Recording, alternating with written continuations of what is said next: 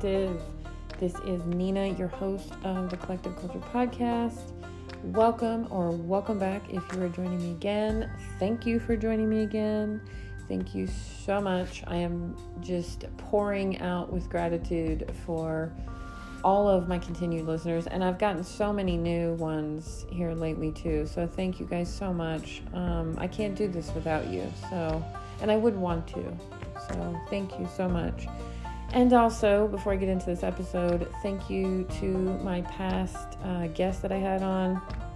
Beautiful souls, beautiful women who are, just trying to do the same thing I am, trying to help people and talk about things that need to be talked about, and I'm just so grateful that they exist. So thank you to both of you, and I hope you guys enjoyed those episodes. Unfortunately, it's just going to be me today. But I will be having more guests on in the future, and the two ladies that I just had on will be returning too. So today is my father's 64th birthday. He would have been 64 today. So happy birthday, Dad. I miss you so much. And I was going to kind of talk about my dad today on the podcast, but for some reason, I feel very guided to talk about something else. So I will talk about my dad because he has experienced this too. So disclaimer, if you are under the age of 18, please stop listening now, because I am going to be talking about drugs and drug use. So, yeah. So let's get into this. Where do I even start?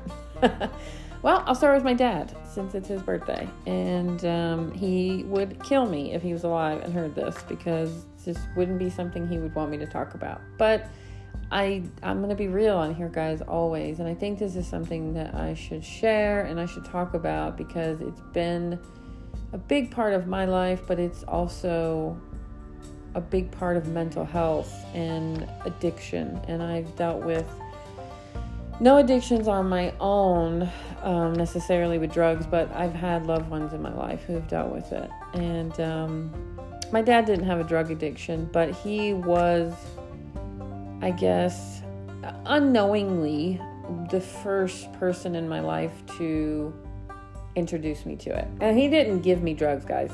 Let me finish, okay? Before you start freaking out. When I was little, my dad had this best friend, and he had two younger boys, and I would go to their house and we would play. And my dad would, we were old enough to be left alone to play. And my dad would, go away with his friend and come back and would be very happy, laughing and just in a very different mood than he was before we got there. And I didn't know it at the time. I mean, I smelled smoke and whatever. But, he was obviously smoking marijuana. And I didn't know that then. I didn't know that was even a thing, But when I got older, I was like, wow, my dad was totally doing that. My dad grew up in the 70s, so, he dabbled, in his years, in his teenage years, with his friends and stuff. And, as we all do, well, not all of us, but many, especially back in the 70s and 60s, that's what they did, But fast forward to me being at a very young age, which I do not promote. And I am not saying this is a good thing. And if I could do it all over again, a part of me says I wouldn't do it, but then a part of me is I don't regret it, because I had a lot of fun. And but that being said, it's anything, marijuana, any drug. And well, I'm hesitant to say that marijuana is a drug, but anything that alters your state of mind, I guess, really needs to be consumed by an adult. And I only say that because, you're very vulnerable, and your brain isn't even fully developed in your teenage years. So, and a big portion of your 20s too. The first half of your 20s, your brain isn't fully developed. So you really shouldn't be altering your state of mind. You shouldn't be drinking alcohol. You shouldn't be doing any of those things. And let's be clear, okay? I was not a bad kid. I was influenced, but I also was very cautious when I was a kid. And when I was 15, so it starts there pretty much. When I was 15, I had smoked marijuana a few times. Where I grew up, and back then, marijuana wasn't legal, and it wasn't what it is now. I'll say that. It wasn't as strong. I'll put it that way. But it wasn't my thing. It made me very paranoid, and it made me very sleepy, and it just, it wasn't something that I gravitated towards with who I was at that age. And so I didn't do it again for a very long time. And then I made friends. I had these friends. And we did a lot of dumb shit. We partied, and there was drug use. And I don't know why I'm beating around the bush here, but it's just because it's so, it's like talking about sex. People they're so close-minded to the shit, and it's something that people are so nervous about talking about. And just so you guys understand, I don't do any drugs now. And I haven't for a very long time. I think I partied myself out when I was younger and scared myself a couple times. And friends of mine have scared me a few times to I got to a point when I got older where I was like, you know what? I like being sober. I like the occasional drink here and there. I like the occasional, joint here and there. But to be quite honest with you, I realized I like being sober. I very much enjoy being in control. And I don't want to go too much off of, the beginning of where I was getting to when I was younger, but I kind of realized later on in life why it didn't kind of mesh with me very well. Mostly psychedelics. And I'll get to that in a minute. But anyway, when I was 15, I tripped on LSD for the first time. And took way more than I should have, and spiraled out of control. I had a very bad trip and was very scared. And even though I was with people that I loved and that I trusted, my friends, it was still so intense for my brain at 15, or just in general, me, to do that kind of substance. And to do so much of it, it was not fun. It wasn't fun at all. There were aspects of it that were enjoyable, I guess, but they didn't last very long. And if any of you have ever tripped acid, you're gonna be tripping for hours upon hours. And I did it one weekend with friends, and then pretty much told myself I'm never doing this again, and freaked myself out, hardcore freaked myself out to where I didn't want to do it again.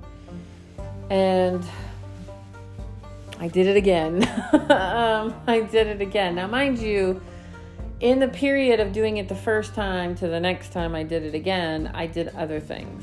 So I dabbled in barbiturates. I dabbled in Xanax and I guess downers, if you will,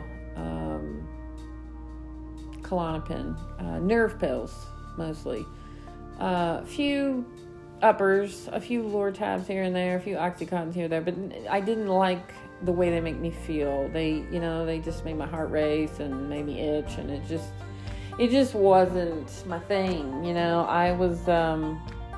I was way more into the to Xanax. Like, that was like my thing. And I think it was because when I was 15, 16, 17, I was struggling really bad with self-esteem. I was struggling really bad with anger issues. And I think it just stemmed from the way I grew up and not really having my mom around. And my dad, you know, even though he was a great dad, he was very negative a lot of the time. And it definitely, you know, came on to me a lot. I got a lot of it from him. And so when I would do a Xanax, or when I would take a Xanax, I wouldn't feel any of that. I was kind of like on autopilot. And it felt amazing to not give a shit. You know, like, it felt amazing to not care. But again, I was too young to understand what it would have done, what it was doing to me, what it was going to do to me. That my young body couldn't handle it, and I still did it. And I made that choice. Nobody forced me to do it. I made the choice. And yes, I was around people who were doing it. So yes, that's how I got it, and that's how I was around it. But it was always my choice. Every drug I've ever done has been my choice. And I've done a lot of them, and I'm not proud of it. I'm not doing this episode because I'm proud of it and I'm promoting young kids to do it especially, but just in general, it's just the decisions I made when I was younger, you know. And as I got older too. So like I said, I did ecstasy. In the time period of doing acid the first time. So acid was like my first real drug, you know, like my first real strong substance that I taken. And so from the time I tripped for the first time to the second time, I did an array of things in between that time.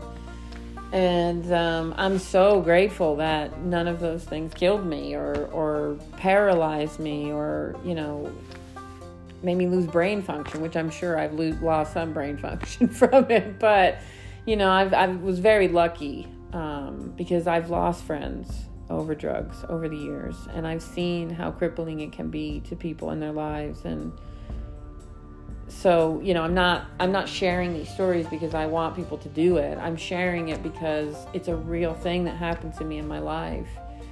And it shouldn't be something that I hide, you know. It should be something that I speak on because, you know, all it takes is one person listening to this. One, you know, person who has a daughter or a son who's going through this. And I know I said if you're not over the age of 18, you shouldn't listen to this, but maybe I should take that back. Maybe younger kids should listen to this. Because I think one of the ways that we go wrong with our kids is we just tell them it's bad, it's scary, you just shouldn't do it because I said so, you know. When my kid's old enough and he asks me, because my kid is almost 15 years old, he will be in a couple months, and I think about the kid I was at his age and how different we are. And I could never imagine him doing the things that I did. And he wouldn't even think about it. It's not even on his radar to do any of those things, which I'm so grateful for. But when he does get older and he's at the age where he can understand it and I can tell him these stories if he wants to know, I will be real with him. Not because I want to promote it for him to do it, but because I want him to know why I don't feel comfortable with him doing it. I want him to know that I've done them and I know what they make you feel like. And it's not for everyone, you know. But one thing that me and my son are very similar is our minds. You know, we're very sensitive people, and I think that, you know, the reason I had such a bad trip is because it's just not for me. Psychedelics, acid, it's not for everyone. And like I said, I'll get to why I believe that now in a minute. I'll get to that in a minute. So anyways, the second time I did psychedelics, it was worse than the first time. And the images that I seen and the things that I experienced while I was tripping was scary. And I think it has a lot to do, and this is just my opinion, but I think when you take something like that, when you take a DMT or ayahuasca or LSD or anything, I think that you really have to be in control of your mind beforehand. You have to have a very strong mind, and if you don't, I mean, your chances of having a bad trip are 50-50. And I unfortunately did not have good trips. I did not get any positive experience out of LSD. And I did it a few more times after that. And I think the reason I did is because I didn't want it to... I wanted to conquer it, I wanted to, because I heard all these stories about all these experiences these people had, and I'm like, why can't I? Why do I see scary shit? Why can't I enjoy this like my friends are? And it always bothered me. And I remember the last time doing it, it was so bad. The fear and the things I were experiencing were so bad that I was like, I can't do this anymore. Regardless of how much my friends make fun of me or call me weak or whatever, I couldn't do it anymore. My mind was running away from me when I wasn't tripping. Like, I was having psychosis moments and seeing shit when I wasn't even on it, and it was scary. I almost had got to one point where I thought I was going to be on a permanent trip. And, having a mother who has a severe mental illness, that freaked me out, and I didn't want to trigger some gene I might have. And you know what I mean? Like, it just really freaked me out. So I just told myself I would never do it again. And I didn't. I never touched LSD again after that. And I think I was 16. But I made a lot of dumb decisions while doing drugs too. I got into many car wrecks. I wasn't driving, but I got in the car with people who shouldn't have been driving.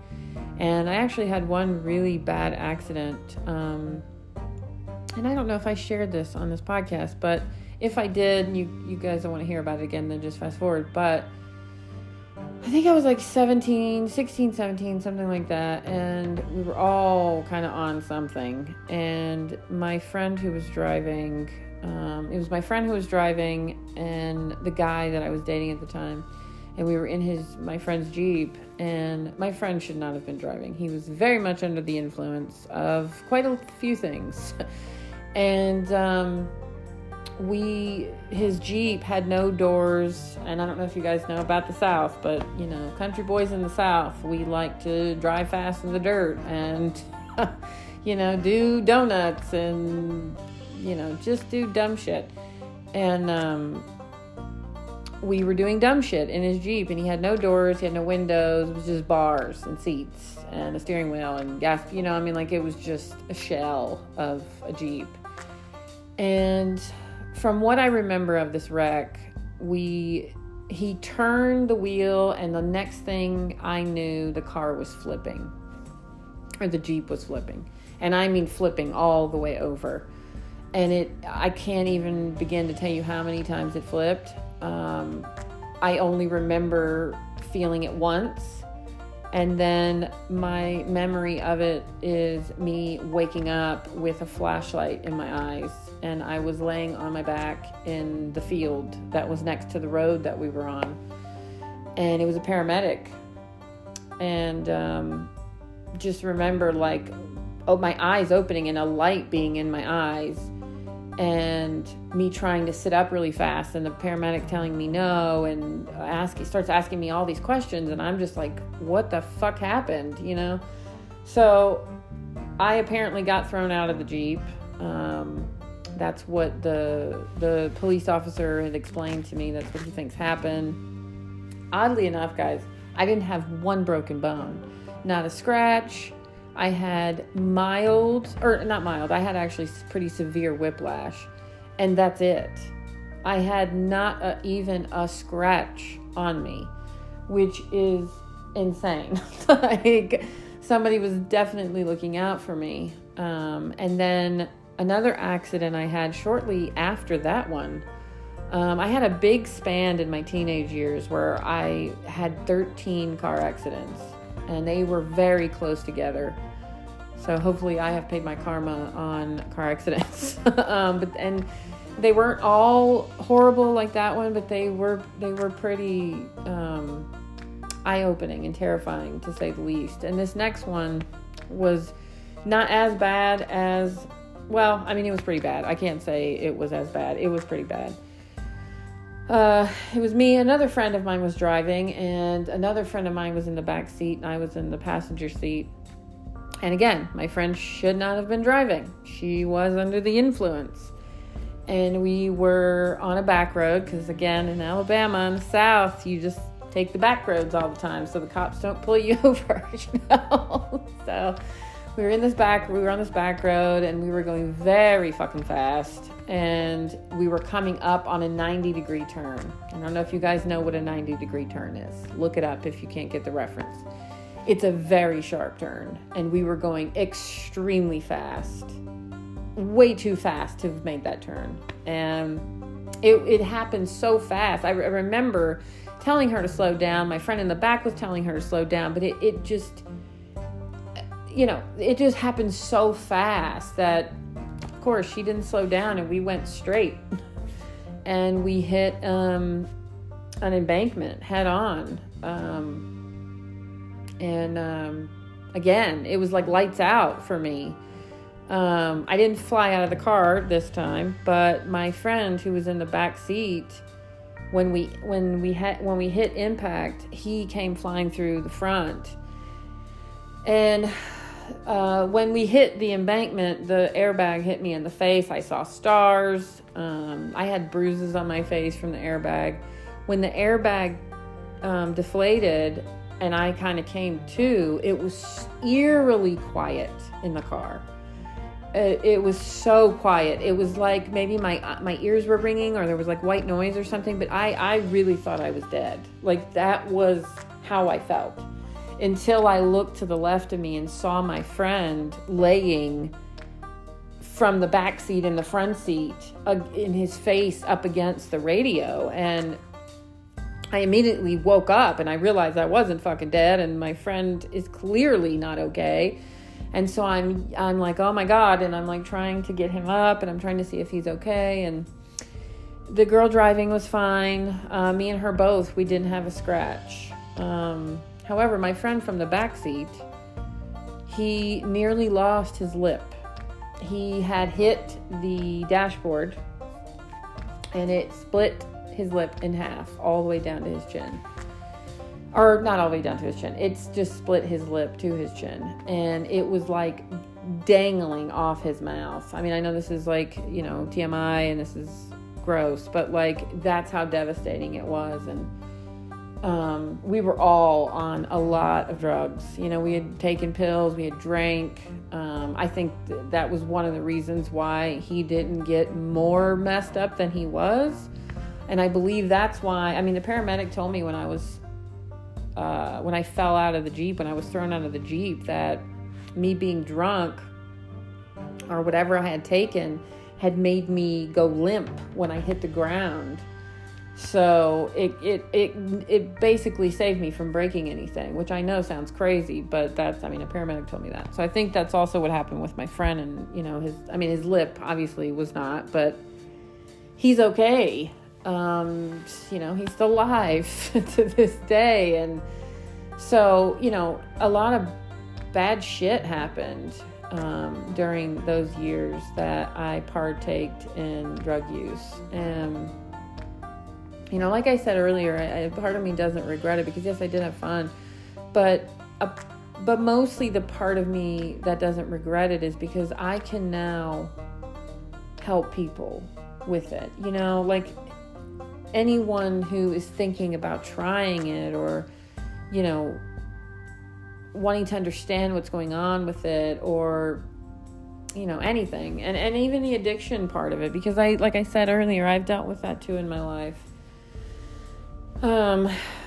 My first real interaction with addiction was my son's father. I had been around friends who were quote unquote addicted, but it wasn't apparent to me that that's what they were going through until I met my son's father, and he had struggled with it for most of his life. And when we got together, he was struggling with it, but, obviously when you first start dating someone, that's not how you want to start things because you don't want to scare the person off. So this was something that gradually came to light as our relationship progressed. And it was difficult. That relationship was very difficult. Not just because of the addiction. I mean, with addiction comes other things too, but I wasn't even in a great place when we were together, when we met. Had very low self-esteem and dealt with jealousy and, just my shadow side, I guess. And I was young. I mean, I met my son's father when I was 23 or 24. Yeah. 23. I don't know. One of those, 23, 24. And so, I was super young and vulnerable and did not have high self-esteem. Didn't have any self-esteem, at all, really. And I met this guy and, we moved really quick. We moved in together after 6 months, and it was always challenging. From the beginning, it was challenging. I remember 2 weeks into our relationship, we were having screaming fights and, throwing shit at each other. Why we moved in together after that, your guess is as good as mine. But like I said, his addiction wasn't the only reason that we weren't, that we had a very toxic relationship, but that played a big role in the toxicity of our relationship. And when I finally realized what was going on with him, it was eye-opening. It was scary, because I had dabbled in drugs, but by the time I had met my son's father, I had pretty much quit doing things. I would drink every once in a while, but I had pretty much lived a sober life. I definitely wasn't doing any hard drugs. I wasn't even smoking marijuana when I met him. So when he came into my life, I was, a virgin, if you will, as far as drugs go.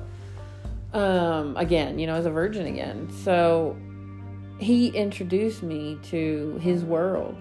And because I fell for him so quickly, I kind of just put on blinders to his addiction. And it was almost as like, if you can't beat him, join him. When he first told me that he had this problem, that he had this addiction, and it was to pain pills, it scared me because I had never been with anyone who was struggling with anything like that. And, when he first told me, I was like, well, I don't really see that. I don't see you having a problem, because he was functioning addict. He worked, he had a normal life. He took care of himself. He bathed. He didn't, he wasn't a crackhead. I didn't realize that he was even struggling with anything like that. And I didn't even know how devastating opiate addiction was at that time, until later on in our relationship. Honestly, I didn't really know what I was dealing with or what I was about to face. And I hate telling this story for him because it is his story, but I lived through it. So, and I have a kid out of it. So I think I have rights to tell this story. It was, I can't even think of a time where it wasn't a challenge, where his addiction wasn't a challenge to me. It would, he would detox a lot. It would be like almost every 3 days he would be detoxing until he got more. And when he would detox, he would turn into this mean person, verbally mean person. And just, I mean, it would scare me sometimes because when he would be on the pain pill, when he would take the pain pill, he would be this sweet person. And so I was like, with Dr. Jekyll and Mr. Hyde, it was like, two different personalities that I would get, and it was very scary.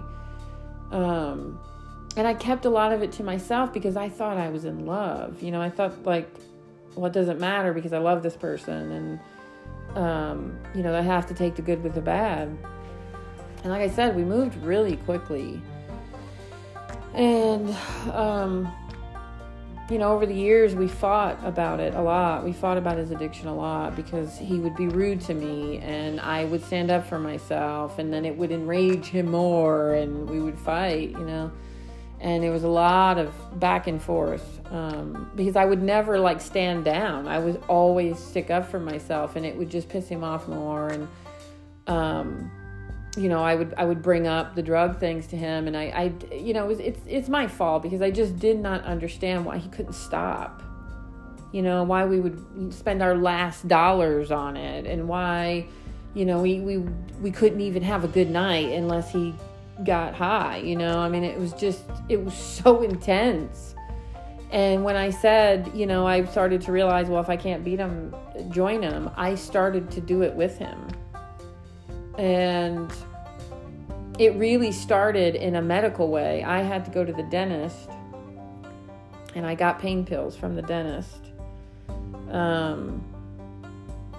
And he took a lot of them. He, you know, I mean, they'll take anything. So, and then he was like, well, take another one and you'll see, you know, like the feeling I get. And I did. For that first time, I kind of understood why he liked them.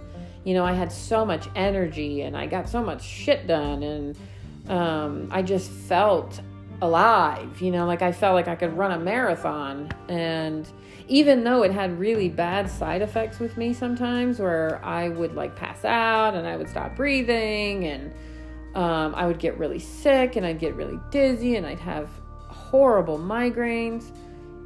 When I was on it, it would feel amazing, you know.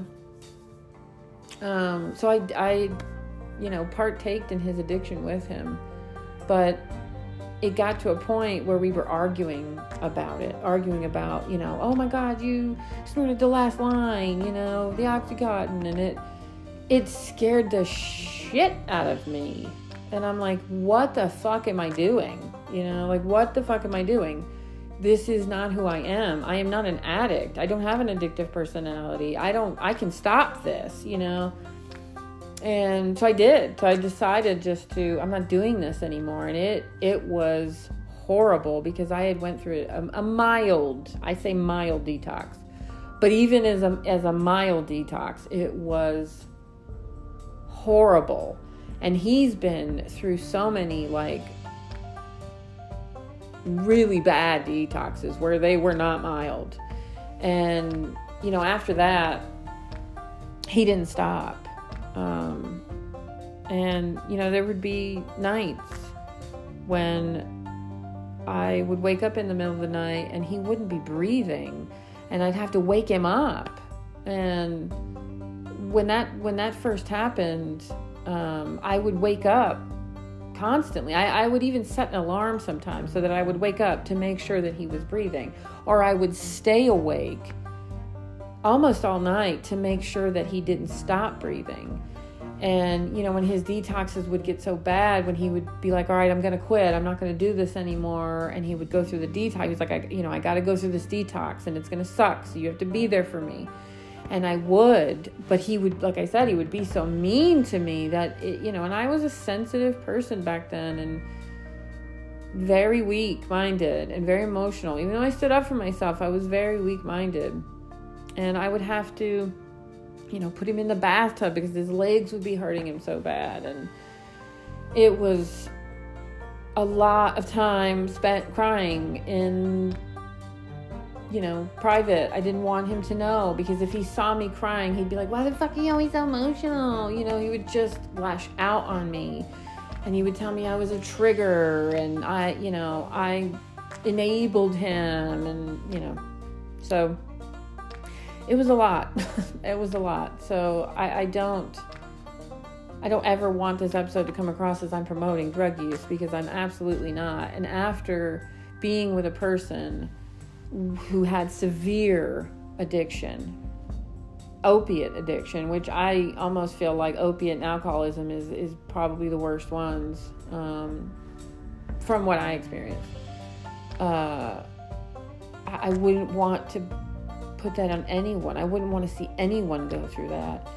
And so fast forward, I tried to help in the only way that I knew how, which would be figure this out on your own.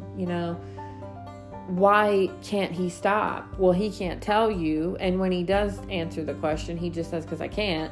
So you need to figure out on your own. So I started going to Al-Anon meetings.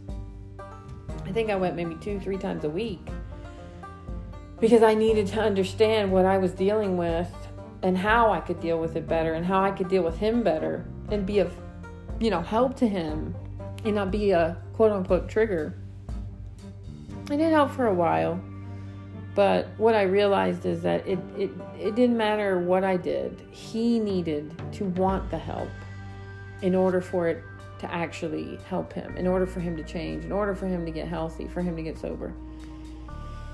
I will tell you guys now, he is actually sober now, and has been for a while, for a long time. So I'm proud of him. We're not close now, and that's okay. That's what's best for me. It's what's best for him. It's what's best for our son. But I am proud of him, and I can say that now, and I don't hate him. I don't hold that over him. It was something I signed up for. I went into having a kid with him, knowing that this was who I was going to have a kid with, and staying with him for 6 years, knowing what he was going through. So, it's not his fault. He didn't make me stay there. And then when we split up, a big part of me was afraid to leave him, to not be with him, because would he be okay without me? And I got to a point where I held on to that for a long time. And then I finally just come to terms with the fact that he is going to have to be okay without me, So, wow, this has been a long episode. But this is a big topic, and it goes right along with mental health, which is what I think this podcast is kind of revolving around, your mindset. And if any of you are struggling with drug addiction, seek the help. Don't think that you're weak. Don't think you can't. Don't think you're too old. Don't think that you don't have any support, because you never know who is willing to help you if you reach out for the help. Because like I said, I used to fight with him a lot about drugs, about doing them and lying to me about it. Or, I remember one time we got into a really big argument and I told him, I just don't want you to die. I remember saying that to him, and he left me. He left the relationship because I was not letting him get high, pretty much. And I was so angry at him for that. And now looking back, I know that wasn't him. I know that he wouldn't have done that to me if he didn't have that disease. So I don't blame him anymore. I used to blame him a lot for those times, for those experiences that I had with him, and the things I had to put up with and go through. And it was a lot, and like I said, I wasn't a saint back then. I definitely had my own shit, but a lot of it was reacting to the drug addict, and not trusting the drug addict. But it was also based on how young I was and how impressionable I was and how vulnerable I was and how weak-minded I was, that I reacted to things and I overreacted to things. And I did trigger him in a lot of ways, but it was only because I didn't understand what was going on. And anyway, I want to get to the point of why the psychedelic part, because psychedelics, not LSD, okay, not acid, I'm not talking about that, did have a positive effect on me when I was younger. I did shrooms a few times in my early 20s. And I was very hesitant to do it because I just was scared. I had all those bad trips on LSD that I did not want to go through that again. But I was with very trusted people who, assured me, kept me in a very safe place, and, didn't let me do too much, and, had me in a very safe environment where I was comfortable. And so, I tried it again, and it wasn't a bad trip. It wasn't a bad experience. It wasn't something I really want to do, especially now, but I just felt alive. I don't really know how to explain it other than I felt happy. I didn't feel fucked up. I didn't feel high. I just felt good. I felt tingly, but I felt safe, I saw some things, but they weren't scary. And if you guys want me to go into more about psychedelics and my experiences with this and things I saw and the scary things I saw, let me know and I'll do an episode about it. I kind of do want to talk about psychedelics more in the future anyway. But, so like I'm saying, psychedelics have their part. And I think it helps a lot of people get off of opiate addiction and any addiction, honestly. I've seen it. I've had friends who have gotten completely off of drugs from it. Doing DMT. I've seen it help people stop drinking, really, really deep in their addiction of alcoholism too. And I know that it has become legal in a few states. I know Oregon and Colorado, and they have centers where they're helping people with depression and mental illness and drug addiction. So it does have its place. Now, why it doesn't have its place with me? Like I said, it's not for everyone. And one of the reasons why I believe it's not for me is because I have genetics of severe mental illness in my blood. My mother is schizophrenic, actually manic depressive schizophrenic. And basically what I have come to understand about schizophrenia is the best way I can describe it is in the way of psychedelics is my mother's DMT meter, because we all have DMT naturally in our brain. But my mother's DMT level is on high. The dial's all the way up on hers. And that's just schizophrenia on dummies or way of explaining it. But so, and I've heard psychiatrists speak about this. So basically if you have genetics, from that, whether it's a parent or a grandparent or whatever, and you engage in psychedelics, it can have a negative reaction. Because my DMT level, while I don't think it's all the way up, I think it's higher than most. I'll say that. So I think I just, pushed the pedal to the metal when I actually took the LSD, because I took a heavy amount of liquid LSD at a very young age too, where like I said, my brain wasn't fully developed yet. So I think that had everything to do with why I didn't have a good trip, and didn't experience. And and LSD is also not clean either, so it's got a lot of shit in it. Whereas with shrooms, it doesn't. It's natural. It's grown out of the ground, and I was older when I did the shrooms too, so my brain was a little bit more developed then, but it was still too intense for me. Because like I said, while my DMT meter's not all the way up like my mom's, it's higher, I believe, than most, because I have that gene, and it's something that I worried about when I had my son, because they say that schizophrenia and mental disorders like that skip a generation a lot of times, and I was very worried that he might have that gene. And he probably does in some way. And, I hope that he grows up and he doesn't have any strong mental illnesses. He is on the spectrum, and I'm hoping that's the only challenge with his brain that he has. And I don't even see it as a challenge, but I hope that it doesn't, he doesn't get anything else or develop anything else when he gets older.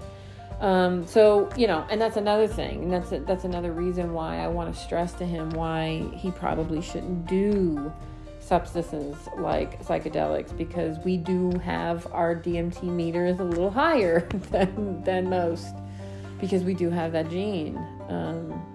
And drugs in general. I mean, for me, when I got into meditation, I could get to that level of where I got to when I was on shrooms, that, state of stillness and, being being higher, being a higher being, going to a higher level. I can do that now in a sober state of mind during meditation.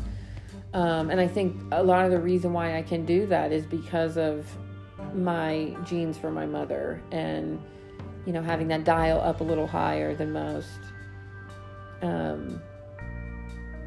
So that's why I really don't like to partake in anything. And I've honestly, I had a great relationship with marijuana for a long time, because it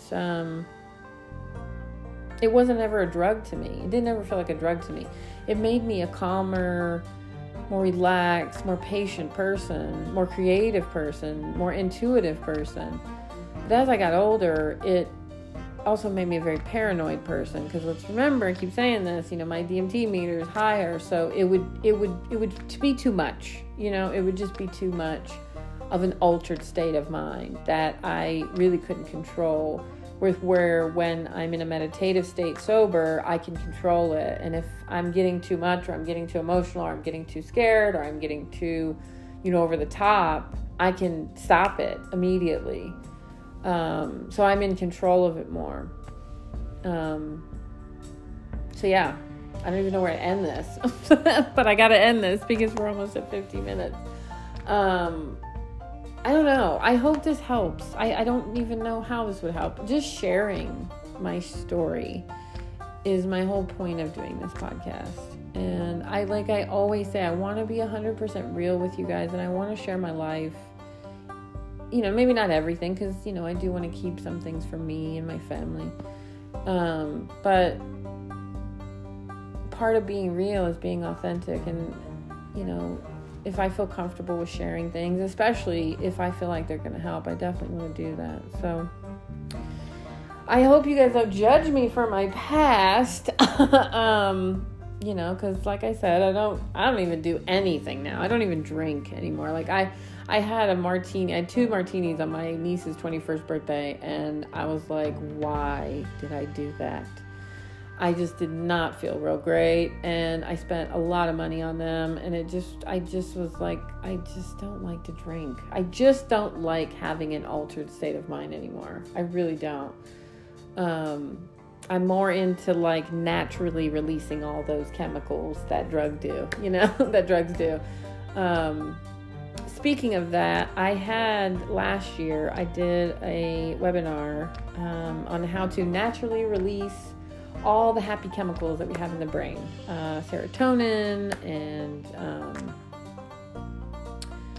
my brain is like blanking on the other ones right now, serotonin and dopamine and all that great stuff. And I want to do it again sometime soon, maybe at the end of the year. So if you guys are into doing that, and me having a webinar to give you guys tips and tricks on how to release those happy chemicals, quote unquote, which is basically me doing a meditation with you and giving you some tips and tricks and pointers on how to naturally release the endorphins and the dopamine and the serotonin and all the goodies. And learning more about the natural DMT in the brain and all of that. I really want to get more into that